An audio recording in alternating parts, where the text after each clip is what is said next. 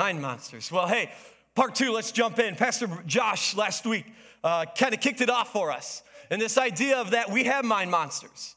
Some of us are driven by fear in your life. Others of us are driven by worry and anxiety and depression and those things. And Pastor Josh said this, and it's so true, that most of life's battles are won or lost in the mind. And many things will happen because what comes into the mind often comes out in life. And what I love about the hope this morning is that if you follow Jesus, there is so much truth in this statement that should give us hope. In fact, the youngest disciple, John, wrote about it. And he says this, for followers of Jesus, the one who is in you is what, friends? Is greater than the one who is in the world. That yes, I may have mind monsters, but I got to realize that the Holy Spirit is greater in me than he who is in the world. That God is greater than my depression, than my anxiety, than my fear, than my worry, than my false expectations. Whatever it is, there's hope in Jesus. He's greater. And for some of us, we've got to shift our mind. You will never change your life until you change the way you think. It comes out. Think about this. If you are always negative, what tends to come out in your words? You're thinking negative thoughts, negative words are going to come out, right? We call those Eeyores. No one wants to be around an Eeyore, right? Oh, I can't wait to hang out with Eeyore today, right? No, we say what? I can't wait to hang out with a Tigger, someone who's positive, someone who's life-giving. Yeah, I want to hang out with them. So as we kick off week 2, we need to understand this. We need to get rid of the stinking thinking. Turn to your neighbor and say, get rid of the stinking thinking. It's just fun because that's not even proper English right there. That's why we laugh, because it's fun. Stinking thinking. Stinking thinking. It is impossible to have a positive life with always thinking negatively. Paul knows about this in our theme verse for this entire series. Paul writes to the church in Corinth, for though we live in the world, we do not wage war as the world does. The weapons we fight with, he's referring to followers of Jesus, Christians. The weapons we fight with are not the weapons of this world. On the contrary, they have divine power to demolish strongholds. In other words, if you follow Jesus, the presence of God in your life gives you divine power to beat mind monsters. It's there. And we demolish arguments and every pretension that sets itself up against the knowledge of God. How do we do that? We take captive every thought and make it obedient to Christ. In other words, you've got that thought, put it in a cage and say, here you go, God. Take it captive. I can't let this mind monster control who I am and what I'm doing. And Paul understood this one thought, that your life will always move in the direction of your strongest thoughts. And here's what's so interesting. I've been doing so much neuroscience because I'm that nerd, right? Neuroscience and the brain, it's just incredible. And God has designed and shaped our brain in such a unique way. There's a thing out there called neural pathways. It's this idea that your thinking, the way you do things or your thinking actually creates grooves and pathways in your brain. So when that situation comes up again, let's take, for instance, family reunion. Aha! Did you hear it? Oh, man. Every time you think family reunion, your brain, you jump into that little pathway in your brain that says, oh, man. But the way God has designed the brain is there's elasticity. Did I say that correct? That's pretty good. It means you can move it and mold it and shape it, where you can get out of that pathway and begin to create a new pathway and a new way of thinking. And this is the term that we're going to unpack a little bit. In science, it's called cognitive bias. Let me hear you say cognitive bias. Now, what neuroscience tells us is cognitive bias, this really affects the way we think. And here's the definition. It says this: it's a mistake in reasoning based on personal preferences or beliefs. But it's a mistake in reasoning. It's that idea is when you hear family reunion, oh no, but families are supposed to be good, right? Not necessarily, oh no. Or for instance, a cognitive bias is what's known as bandwagon bias. In other words, the Chicago Cubs won the World Series a couple years ago. Yeah, see, the problem is the rest of America all of a sudden became Cubbies fans. But they weren't before, but they fell in love with the Chicago Cubs, and now they have this bias of, oh yeah, I'm a Cubs fan. It's like, no, you weren't. You jumped on the bandwagon. You like the Detroit Tigers. You are not a Cubs fan, right? Or we have selective bias. What that means is as soon as you read one piece of information, you believe it. Social media? You read the wrong news, whatever, and you just believe that one thing. And you can't, it's a mistaken reasoning based on personal preference or beliefs. And I have these are real prescription glasses. You got to say they're real prescription because nowadays people walk around with fake glasses, you know? And so these are real. And I got a brand new pair of glasses last week. And my kids think I'm really dorky in them. And I say, you don't know fashion, all right? So I see great with these glasses, okay? If I take these glasses off, I have no details in your faces. You are a blur to me. However, I can read up fine. I can read this with ease. But I have no idea who you guys are at this moment, okay? That's cool. But if I put on my new spectacles that are round and translucent, I see things differently. These are not prescription. These glasses filter out blue light. So when I'm at my computer, it's filtering out the blue light that affects your brain. When I'm on my tablet at night watching TV, I can wear these. But my kids are like, you're dorky. What I notice is, but they all want to wear them. All right? It's just a different filter that I'm using now.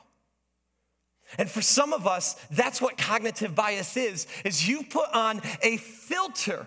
This is why two people can look at the same thing and come up with different preferences and results of the thing. For instance, some of you hear the word father. And this is your framework. These are the mental filter that you're wearing. And what you hear is loving, always there for me, and encouraging. But others of you have a different framework. You put on these and say, I hear the word father, abandonment, mean, and abuser. But it's the same word, father. This is why some of us hear the word Christian and we put on these, and this is our filter that we use, and we say hypocrite. Others of us put on these framework and filter and we say sinners in need of grace. It's just the mental filter that we have. Some of us sit there and say feedback. You hear the word feedback. Here's your frames. Ready? Feedback. All I hear is criticism. I don't like it. I'm offended. But others, I love it because it will empower me and improve who I am. It's just a mental framework. Does this make sense, friends? So the biggest thing we have to do is, if we're constantly being bombarded with mind monsters, is we have to do what's called reframing. Reframing. It's just putting on a different mental filter looking at a situation. Now, there's a story of this young boy who told his father, Dad, I am the greatest batter ever. And will you go pitch to me? And the dad's like, I can't, I'm making dinner right now. Hey, son, go pitch to yourself. It's a great idea. I'll go pitch to myself. I am the best hitter in the world. Son goes out there, throws up the ball, swings, whoosh, miss. Boy's like, whoa, but I'm the greatest batter in the world. Grabs the ball, whoa, misses again. Strike two. Wow, I thought I'm the greatest batter in the world. I'm going to crush this one. Pitch, misses again. He goes, oh, He runs in the house, says, Dad, oh my gosh, not only am I the greatest batter in the world, I'm the greatest hitter, or I'm the greatest pitcher in the world too. Framework. I want to show you this picture. I saw this in a message. Craig Rochelle did this message that spoke to my heart. He showed this picture and he says, I'm going to ask you a question.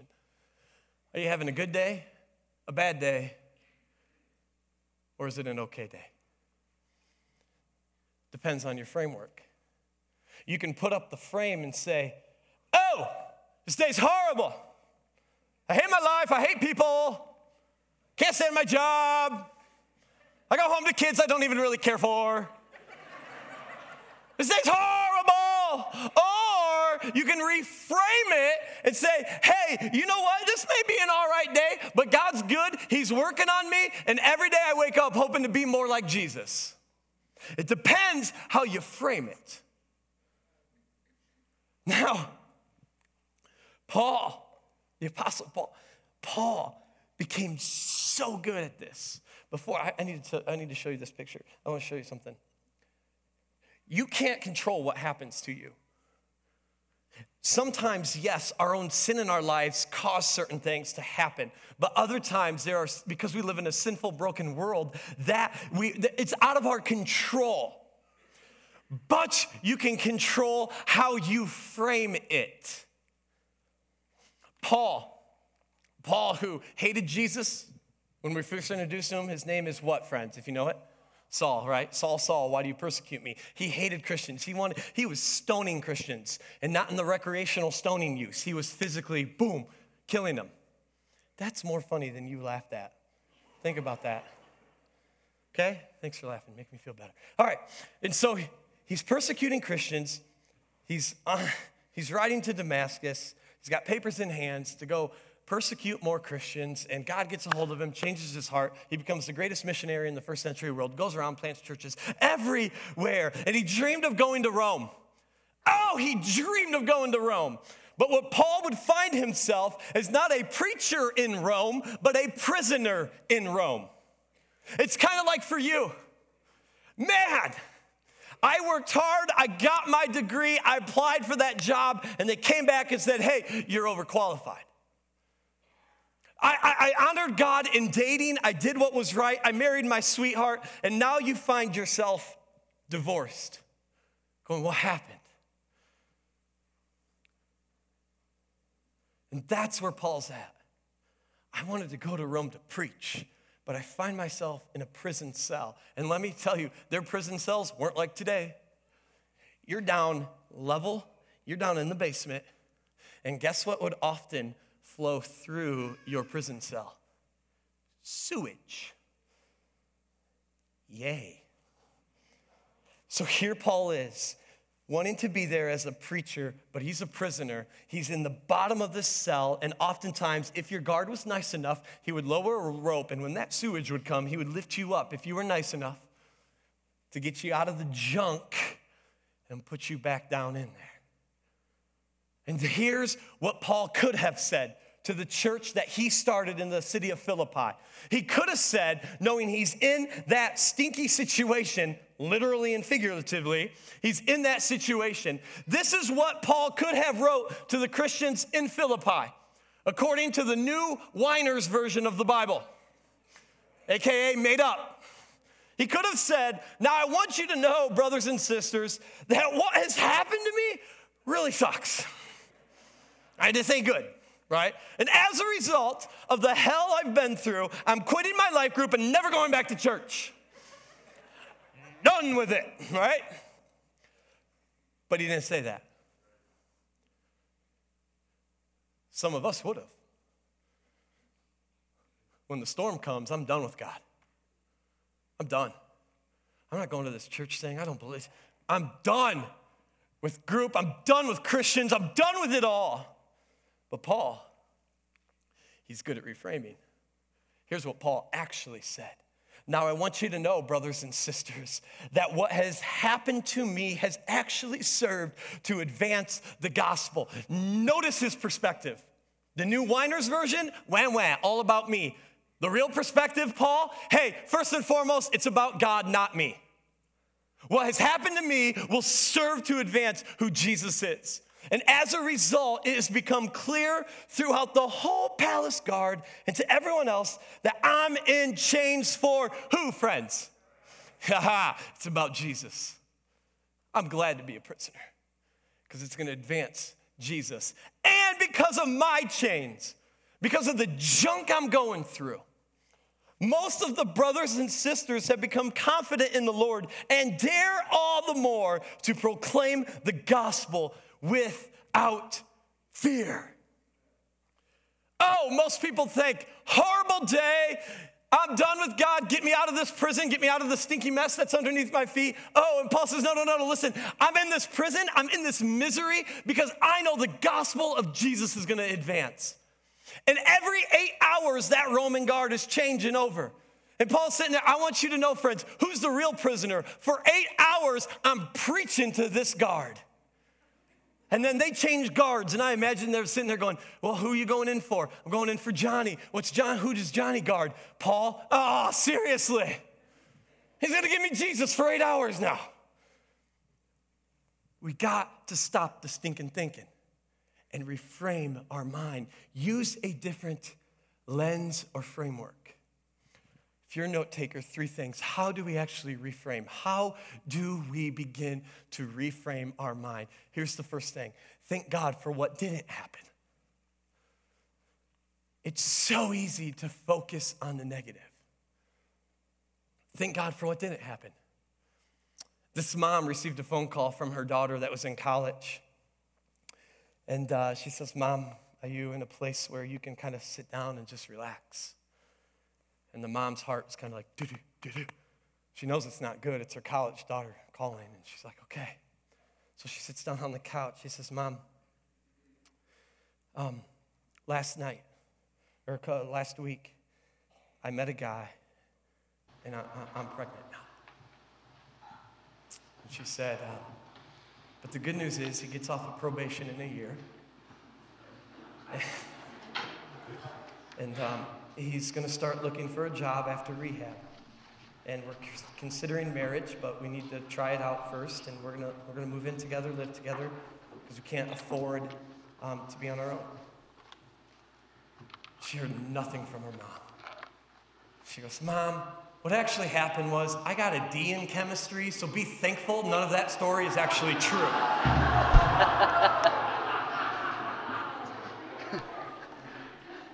I just gave a bunch of students some good ideas now.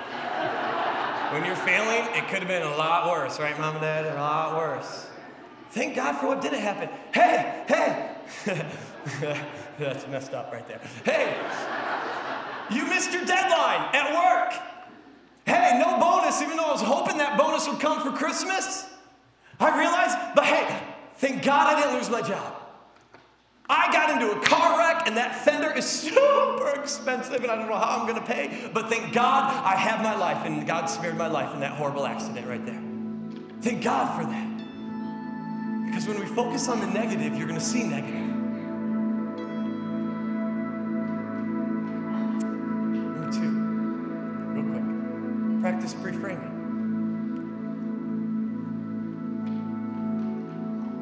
Family reunion.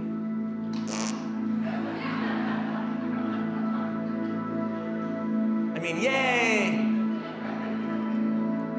Because I don't know how much more time Grandma has. And I get to spend time with her. Because I have an unsaved uncle, yes. It's an opportunity to give him Jesus. How you reframe before you go into something. And lastly, look for God's goodness. Focus on the negative, you're going to see the negative. You focus on things that are wrong, you're going to see things that are wrong. This is for some marriage, especially in a marriage. Give your partner encouraging words instead of tearing them down.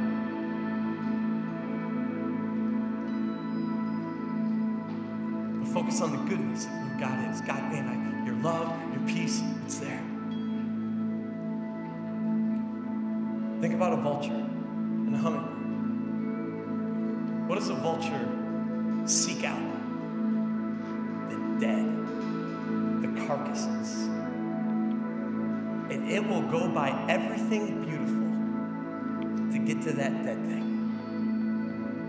What does the hummingbird do? It will pass all the dead things to get to the sweet thing.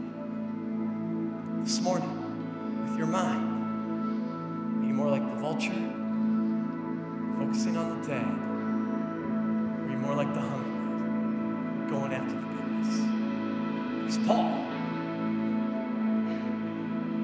Now I want you to know, while I'm in prison, brothers and sisters, that what has happened to me, this bad situation, has actually served to advance the gospel.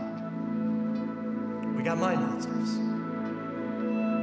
You cannot control what happens to you, but you can control how you frame it and what lenses you look at something. Praise the team. Sing that song, God, you're so good. And I'm going to end this service, my time up here, by wanting all of us to sing that song together. Because you don't interpret God by your circumstances. Oh no, all I see is mind monsters everywhere, fear, depression, anxiety, worry. God, where are you? You must not be good. No, I will interpret my circumstances through the goodness of who God is.